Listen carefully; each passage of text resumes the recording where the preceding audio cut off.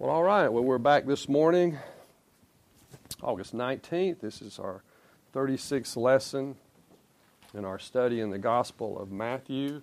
Again, thanks to Jay for filling in last week. I appreciate him so much. We're looking, where are we? We've been previously looking, we went through Matthew chapter 1, verse 1. We started there and all the way through chapter 5, verse 16. And as I continue looking and studying these verses and these passages and the way the book of Matthew is laid out, I discovered that most commentators, and in particular this Quarles guy in the Sermon on the Mount book that I'm looking at, considers that whole passage from chapter 1, verse 1 up through chapter 5, verse 16 is really an introduction. That whole portion of Scripture there, all those chapters, an introduction to the entire book of Matthew as we've looked at. So that kind of gives us an idea as we just take a minute and look at what we've covered and then look forward where we're going.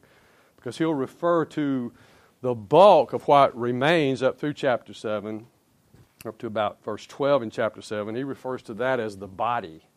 In other words, this is where all this other stuff is pointing to. All right, we have these almost 5 chapters of introduction, at least according to that breakdown. And then it's kind of challenging as we look at, now we're just getting into the body of the work of Matthew, at least regarding his perspective. And I thought it was interesting. It's absolutely overwhelming when you look at this book and you want to study it. We want to study it as best we can, go slow and try to bring out everything. And I can tell you right now, it is absolutely impossible. Absolutely impossible. And that excites me because that reminds me just about the veracity of God's Word, just how all-encompassing it is. There's so much there. And I dare say, when we get through with this in 8 or 10 years and we go back and look, and you'll say, let's start over, okay? There's so much, if you've been following along and looking and doing your own study, that we can't cover. No other book in the world like that. None other. And here we're just talking about the Gospel of Matthew. Say nothing about the entire Bible. So we're thankful for that, and we're blessed to be able to do that. So we'll move into this section dealing with the body of this book. We'll look at it, and it's going to focus primarily on, really, as he says, the demand for a superior righteousness. That is to say that there's been a high bar set as we've looked at the Beatitudes and so forth. We've looked at that. And what Christ expects, what God has laid in store for us, that is how He has prepared us, how He has provided for us to literally live the Christian life and to be successful. Not perfect, mind you, but to be successful is going to be laid out. And it's going to be discussed a lot of times by way of example. In other words, Christ will point to the example, oftentimes the bad example of the Pharisees or whatever. He'll set up these scenarios later, beginning in chapter 13, when he starts talking in parables. It'll be either or situations, kind of tit for tat situations where you can compare behaviors and thought processes and so forth to make a point. Because He's come, as he says today, we'll look at, He's come to fulfill the law. He'll tell us, I've not come to change it, I've come to fulfill it. And what people have been looking at in His day, what they've been looking at from the perspective of the Jews and so forth, the rabbinical rule and teaching of that time had gone way far off the grid. It really had. So obviously Christ as is seen and will be seen and was obviously in the minds of the Jews crucified, because, he didn't believe the law of Moses from their perspective. They considered what he was talking about was contrary to that. And we know that they were motivated in part by their own selfish motivations. But they would build a case against him as best they could, even though he was guilty of nothing. They would build a case against him, against, teaching against the law as they saw it. And we'll talk in a minute about what the law really meant to them. When they heard the word, when the word law was used, they thought of something else. So we'll look at that. So it's going to be important for us to kind of hear this, as I often say, the way they heard it, okay, and why they responded like they did. And that'll give us some insight as to why Jesus is speaking to this particular group in the way that he is. So that's where we are. We're back up to Matthew chapter 5, beginning with verse 17, where he says, "Do not think that I came to abolish the law or the prophets. I did not come to abolish, but to fulfill."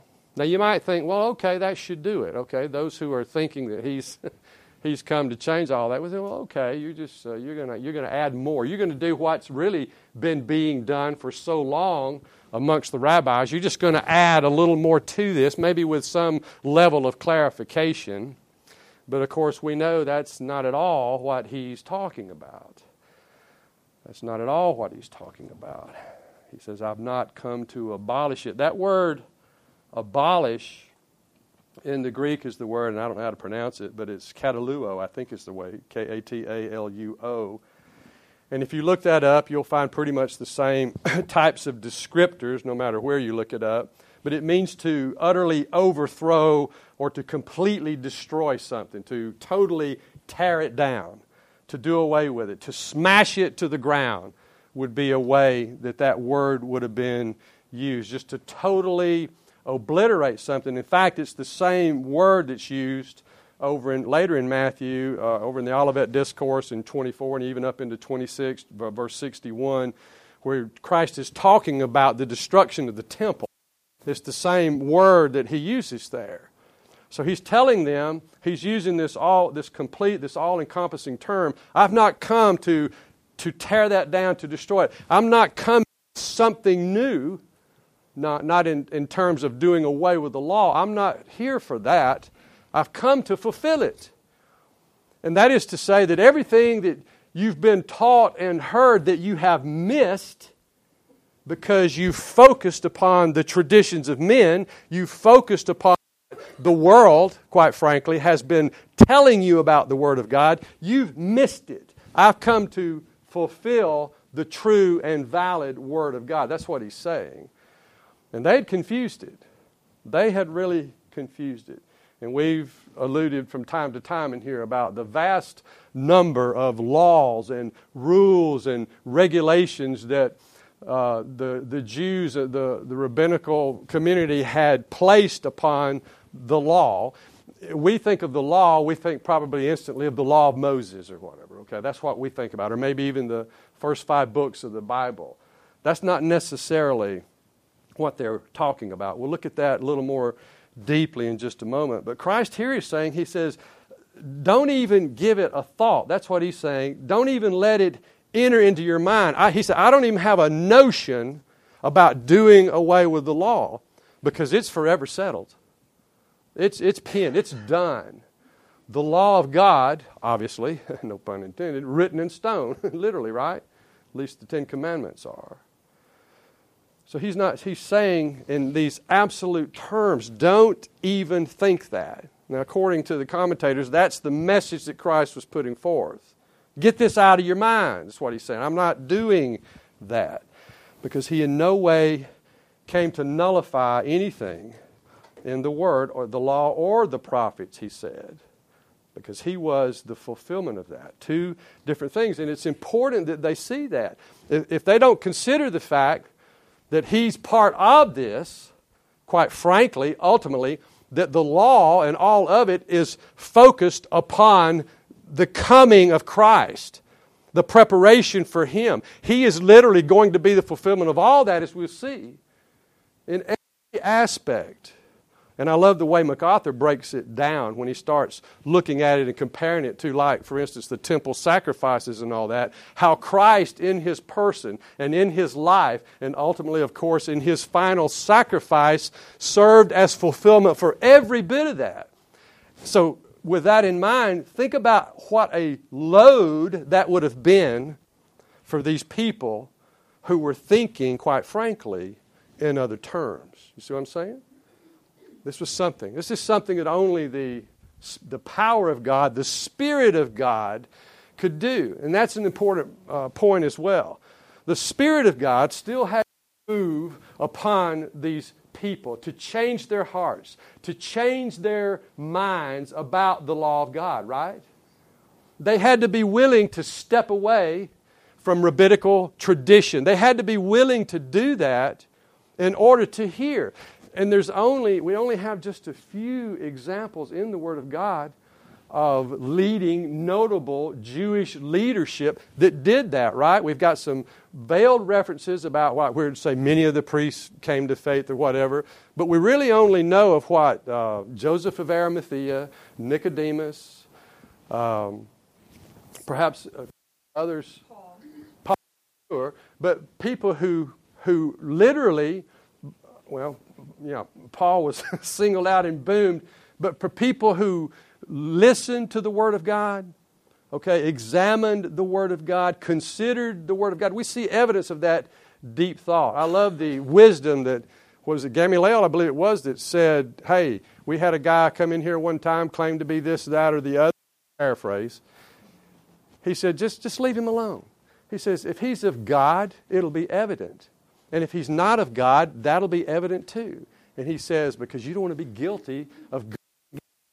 Really fairly sound wisdom, is it not? That guy was close to being able to hear the truth. And that's where we have to be. That's where we have to be.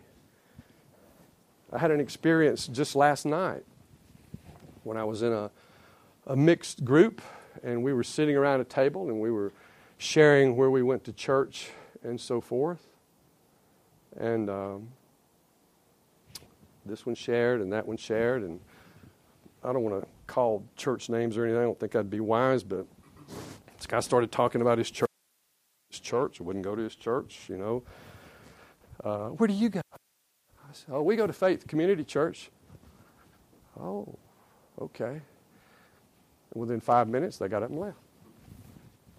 Okay, and that concerns that concerns me, because there was such division there in our faith, when it's supposed to be the same. The person even asked me, "Southern Baptist, aren't you?" I said, "Yeah, we are. We're in a Southern Baptist affiliate, Reformed Fellowship." Okay, out. So that same kind of thing, remains today. The bottom line, and the reason I go there, here's the question. Does anybody in here thinks they know it all right now about the Word of God and so forth? No, we're thankful for the Word of God. We're thankful for expository preaching. We're thankful for teaching the Word of God as best we know, with every tool that we have, with everything that's available for us. That's what we want to know. We don't want to put anything on the Word. We want the Word to speak to us, because we know some way, somehow, that when we die, that's going to be important for us to know that we've had our faith and trust in nothing but the Word of God. And we have to be willing to allow ourselves to hear something that might be a little different than what we've been taught by virtue of tradition or family influence or any of those things. Don't we want to be able to say, this is what the Lord God, through the Spirit of God, and most certainly through the Word of God, has impressed upon my heart about this issue, whether it's salvation or the work of the church, or whether you pay the preacher, or any of these other things that seem to be so important to people. It's what the Word of God says. And I just use that last one as a simple example, okay? So that's where we are. These people were in no different spot. There's always something competing with us to keep the true, the valid, if you will, the deep Word of God out of our heart. And what I want us to realize this morning, and just in this moment, that will never stop. And it doesn't matter where you are in your life right now, in your knowledge of the Word of God, even in your commitment. That will never stop. And I hope that's an excitement for you, because the Word of God is fresh, and it's challenging, and it's providing for us each and every day what we need, regardless of that situation. It'll always be there. Well, Christ is trying to open up their minds, He's speaking the truth to them. And a little bit of a word study here. Let me find my place. A little bit of a word study. Even when He says, as it's recorded, He says, I've not come to destroy the law or the prophets. And it may be an indication because He uses the word or there instead of and. He doesn't say the law and prophets. He says the law or the prophets. Might be an indication that that's what they'd been on Him about, that He was always on the law. But now understand this. When they talk about the law in their conversations, they're talking about all rules and regulations and so forth. Now, if they say the law and the prophets, obviously that's a bigger picture. But we understand, and as I've studied from antiquity and even from historic literature, that they would have been thinking about all these hundreds and up to thousands of rules and so forth that were forth. That's what they were thinking about. We think of the law of God, and rightly so. It's going to include, in its smallest breakdown, certainly the Ten Commandments. A broader view, it would include the first 5 books, the Pentateuch, the Bible there, even all of the Old Testament. But the word they interpreted to relate to these their most common use was this list of rules and regulations and so forth. You know, those old things, you could fry an egg on the Sabbath and eat it, but you had to kill the chicken that laid it and all that kind of stuff. Or you could, what was the one, you could gargle, but you couldn't swallow on the Sabbath. I mean, this was ridiculous. All different kinds of laws that they had laid out, lest they be accused of working, of laboring on the Sabbath. So it became, as we well know, a system of works that grew out of that.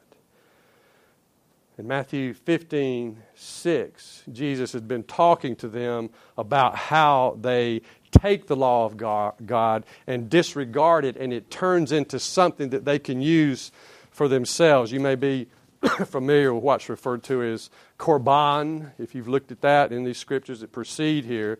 Just had to do with putting aside money for your parents or so forth. They had a way of, I don't know every detail, but making it look like they were setting the money aside for the church or for the temple, and they would actually use it. And Christ called them on that.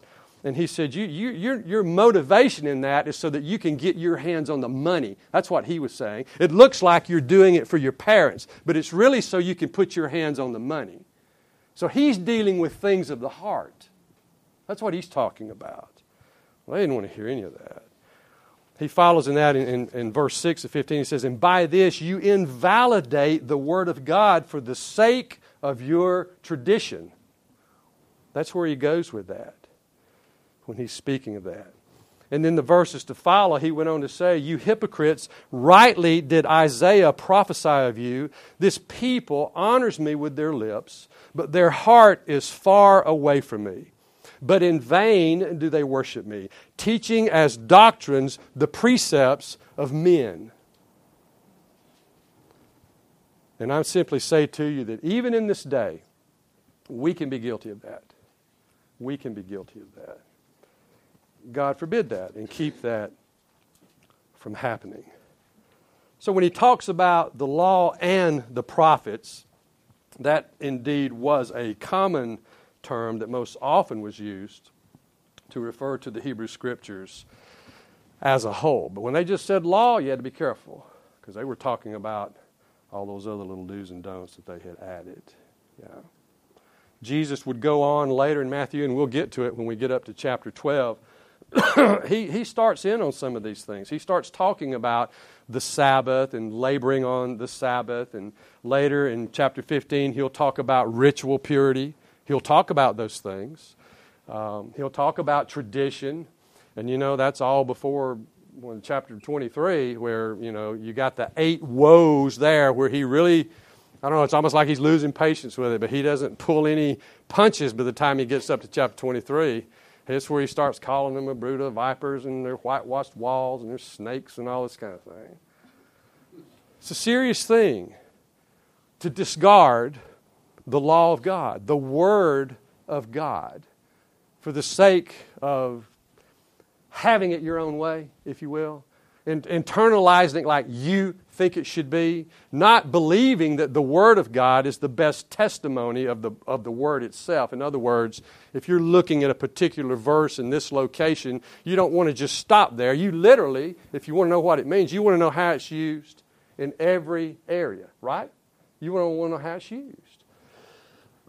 What does it mean? What does it say? What does it mean? We keep going on with that particular mantra, and it's important that we do that because that keeps us on target. It keeps us focused upon the Word of God, which will never, ever pass away.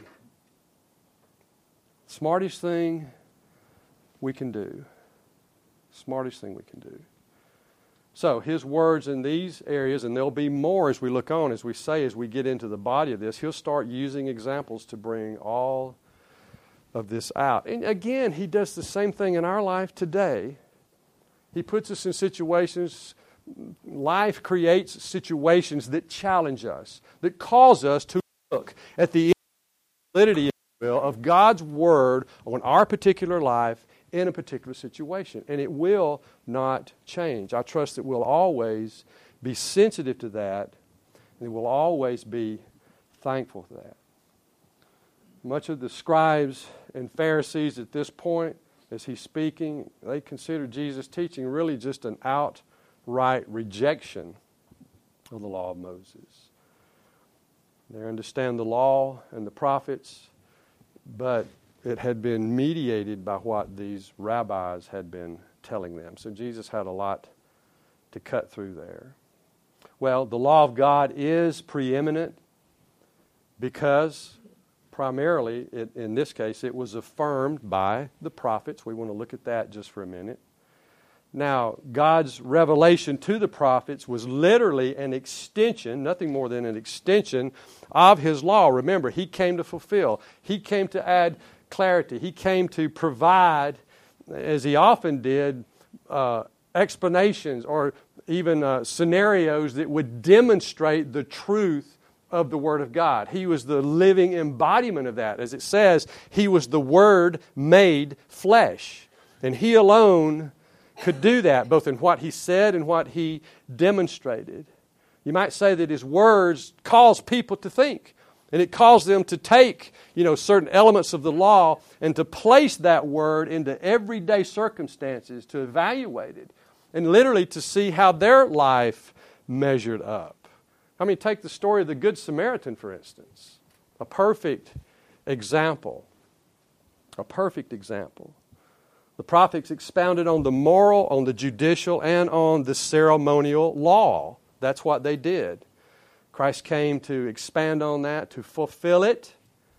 And He did by example. The prophets addressed issues, all kinds of issues, as you well know, that Jesus spoke on later. Most of them are in Matthew. Idolatry, adultery, lying, stealing, the way we respond and deal with our responsibilities to the government, so forth, our individual lifestyles, things involving forgiveness, worship, all these things He talked about. All these things the law talked about. And the teaching of that day had begun to focus on the external. That's where it goes, naturally, right? Wouldn't you think? That's where it's going to go. If it's not dealing with the inner person, if it's not dealing with the heart and mind, the soul, the commitment of a person, the understanding, then it's all about the external, what it looks like on the outside. Because that's the best we can do. And as we know, that's not enough. That's not near enough. Not even close. Well, ultimately the work of the prophet was quite simply to teach, to preach the law of God. And that's what they said.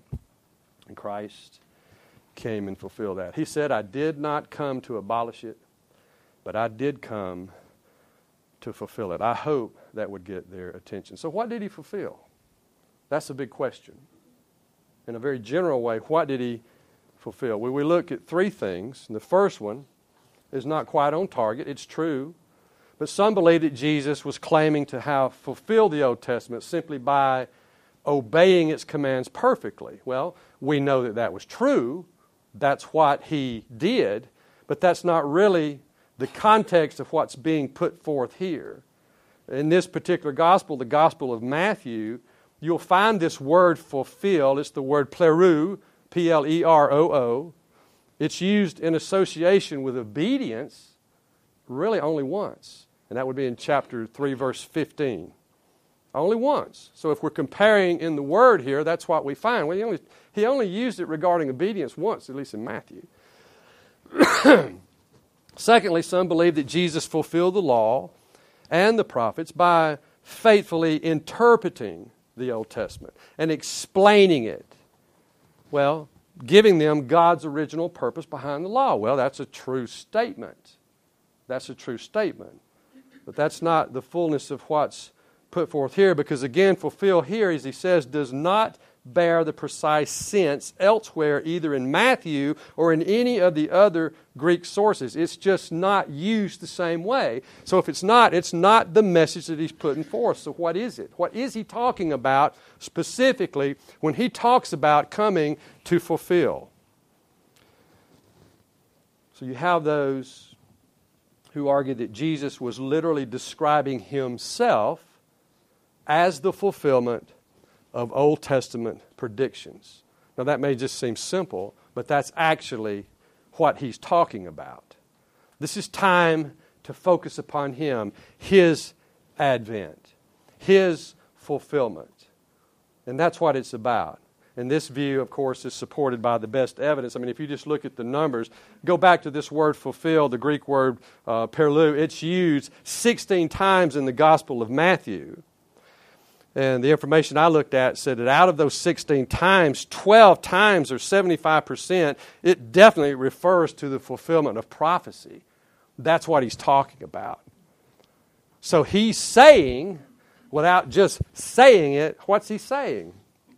I'm the Messiah, okay? I'm the fulfillment of this. Yeah.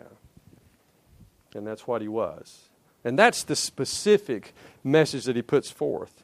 And when I wrote these three down, I was intrigued by these, and I wrote out here word study. And I just wanted to remind us as a class, when we're studying this, give attention to this kind of detail in your study. This is not wordy. I mean, I don't read Greek. I'm no Greek scholar, but I enjoy looking at this material because this tells me what the Word said then and what it says now, specifically what Jesus was talking about. And that helps me understand why they hated him so much. And what was happening in his society of that day. If he were talking about keeping the law or regarding the law, he would have no doubt used other verbs. We know this because he did this several times in other places in the Scripture. So that again adds validity to the use of this word here. He's talking about himself fulfilling prophecy, Old Testament prophecy. He fulfilled so much. He was that fulfillment. And it gives us an opportunity this morning to we'll move ahead. We'll just move ahead in Matthew and look at these verses. I'm going to give them to you. And if you want to write these verses down where Matthew alone, made reference to Jesus' fulfillment of Old Testament prophecy, then now's your time to do it. I'll give you the verse that Matthew is quoting from the Old Testament, and I'll also give you the verse in Matthew where he talks about it. And there's 19 of them here. This doesn't bore me. I hope it doesn't bore you. It's an amazing thing. So look, number one, of course, we would know that he spoke about Isaiah 7:14, where it said the Messiah would be born through a virgin. We know that, and that's Matthew 1:22 and 23. He quoted from the verse in Micah 5:2, where it says that Messiah would be born in Bethlehem. We find that in Matthew 2:6. Hosea 11:1 speaks that the Messiah would be called out of Egypt. Probably familiar with that verse. Matthew talks about that in Matthew 2:15. Jeremiah 31:15 foretold of the slaughter of the infants as Herod tried to dispatch him at his birth, and we find that in Matthew 2:18. Now, I've double-checked these, but I'm fallible, so if you find one that's wrong or something, let me know, but I did double-check it. Isaiah 43 speaks of a prophet in the wilderness who would come and would prepare the Lord's coming. Again, talking about his advent. You'll find that in Matthew 3:3. Isaiah chapter 9, verses 1 and 2 said, and we studied this, we went back and looked at this, it said that he would come to Galilee, or the Galilee of the Gentiles. Do you remember that? Galilee of the Gentiles, back in chapter 4 of Matthew, beginning with verse 14 there. We studied that when we were in that section and looked at its importance. Isaiah 53:4 was quoted. He said that he would take our sicknesses and carry our infirmities like a lamb. You'll find that referred to in Matthew 8:17. Micah 7:6, that's Micah 7:6. He shares that Christ would, in his ministry, would turn family members one against another. Again, that's referred to in Matthew 10:35 and 36. And then he just listed a plethora of them here from Isaiah. Well, he's got Isaiah 26:19, 29:18, 35:5, 42:18, 61:1. And these are all verses that deal with sight being restored to the blind and the lame walking, the deaf hearing, dead raised, poor the gospel is preached. You know the passage, and of course we find that not once but twice in Matthew 11:5 and Matthew 15:31. It's overwhelming evidence already, and we're just halfway through.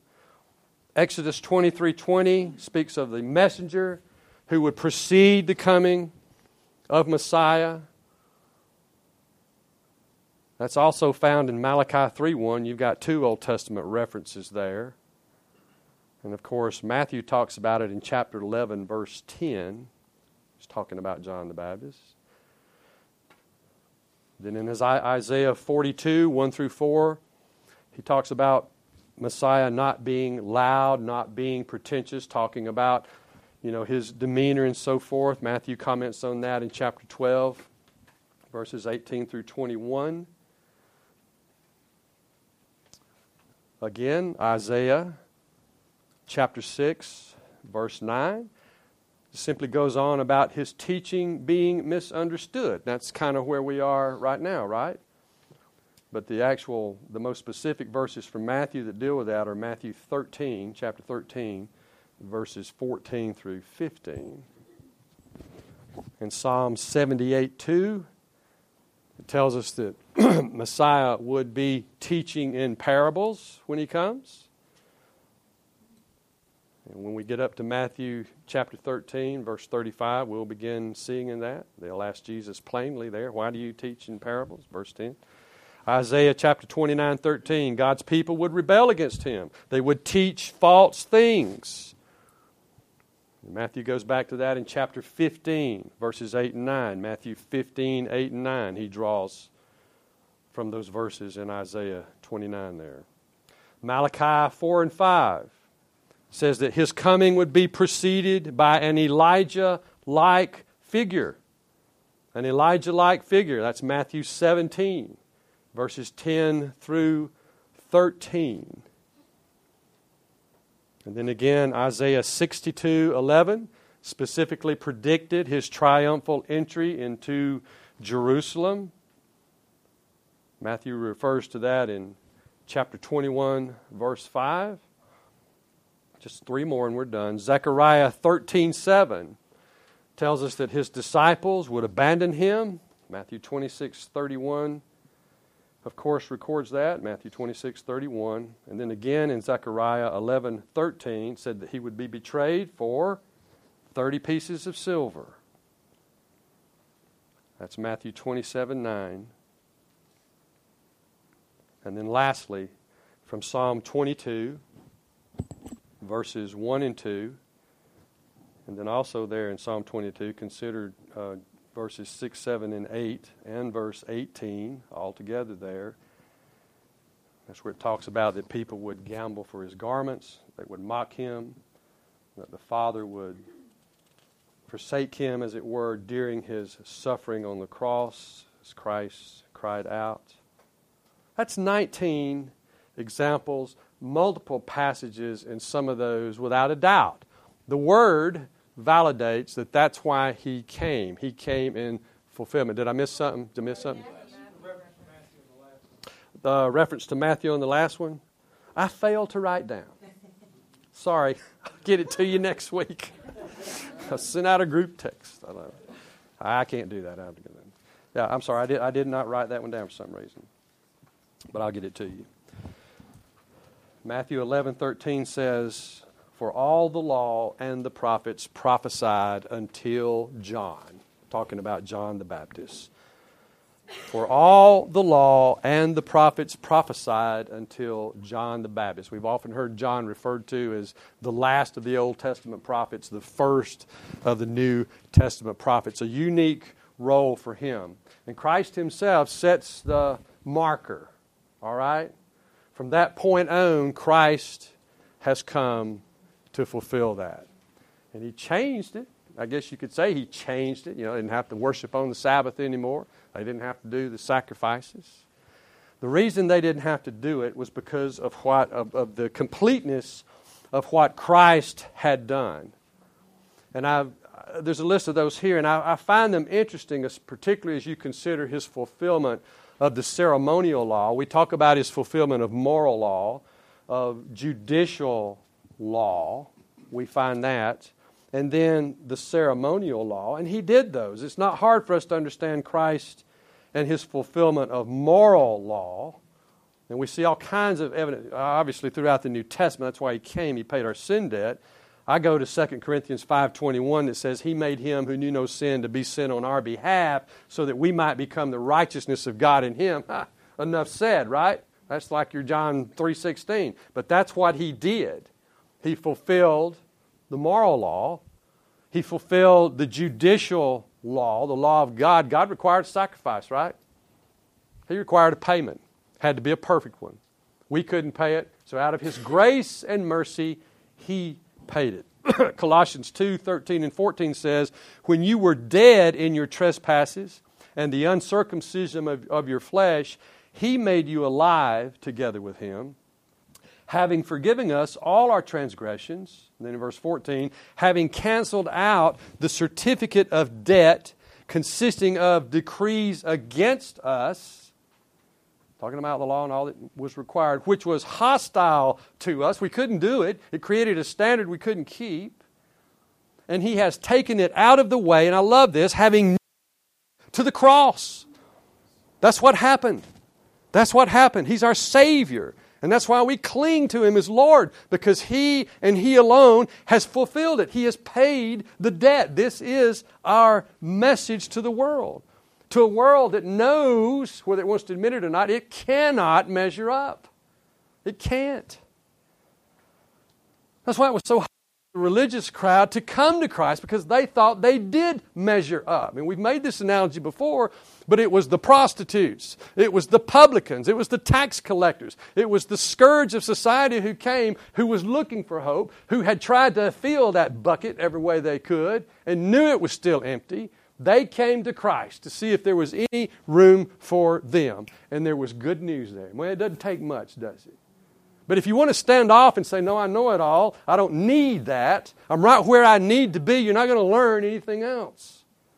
You're not. You're not going to open up your heart to God. And then with the ceremonial law, there are a number of analogies you can make. And I took these from a Catholic commentary. I want you to hear these.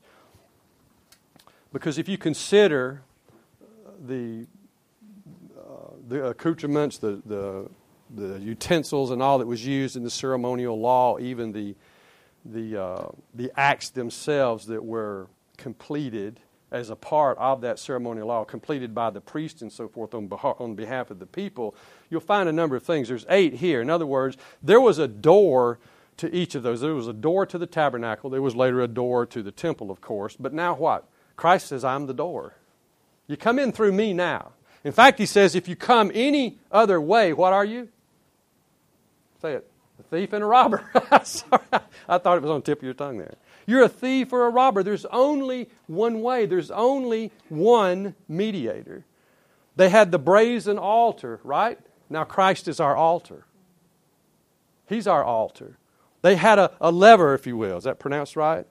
For cleansing and for washing, for preparation. It typified being cleansed of our sins, being able to approach God sinlessly. But now what? Christ cleanses us from sin. We can't do that. No perfunctory thing, no functionary thing could ever serve that. As we said earlier, no external effort could do that. It was a typology. That's all it was. It was a demonstration of what would later come, what would be required, and what later would be fulfilled in Christ at His coming, in His life, and in His ultimate sacrifice. They had many lamps in there, if you'll recall. But now, plainly, and John makes sure we understand this, Christ is the light. He's the light of the world. He's our light. We could say much more about that. We've alluded to that in other previous passages. They had bread there for part of the ceremonial observance, right? But the Bible tells us plainly that Christ is now the bread of life.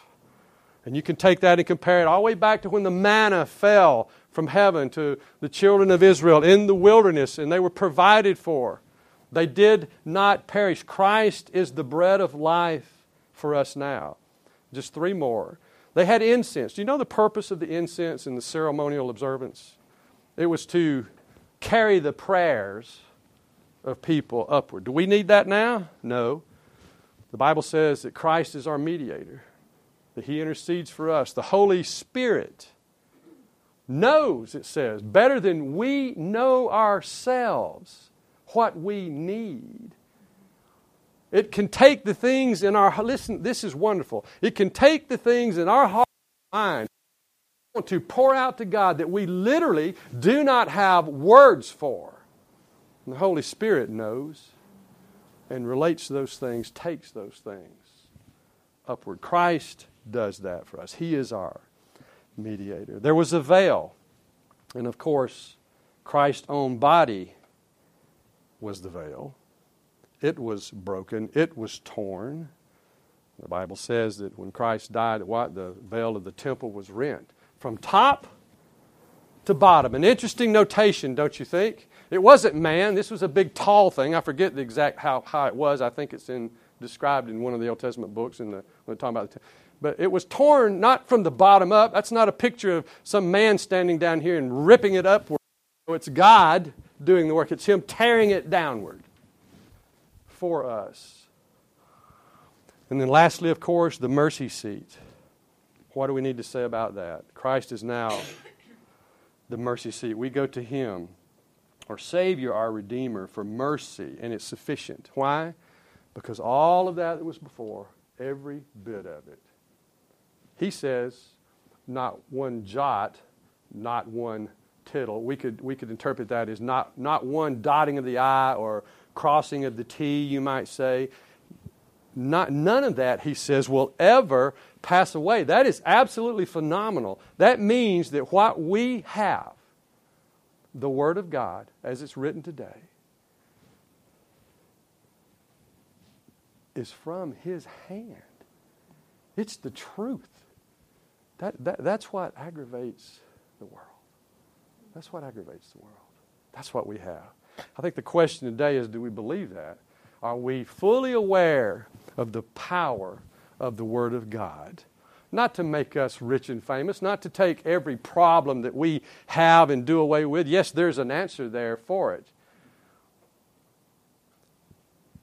But that we might, as His church, as the body of Christ, make His presence, the reality of who He is, make that known to the world. It's going to be costly. It will become more costly, I dare say. Not a profit. It'll become more costly before most of us depart from this world, because He is the fulfillment. Lastly, Galatians 3:24 says plainly, therefore, the law has become what? Our tutor, our teacher, if you will, to lead us to Christ. That's what it was about from the beginning. That's what it's about now. Why? Why was that necessary? Well, the rest of that verse says, so that we may be justified by faith. Amen.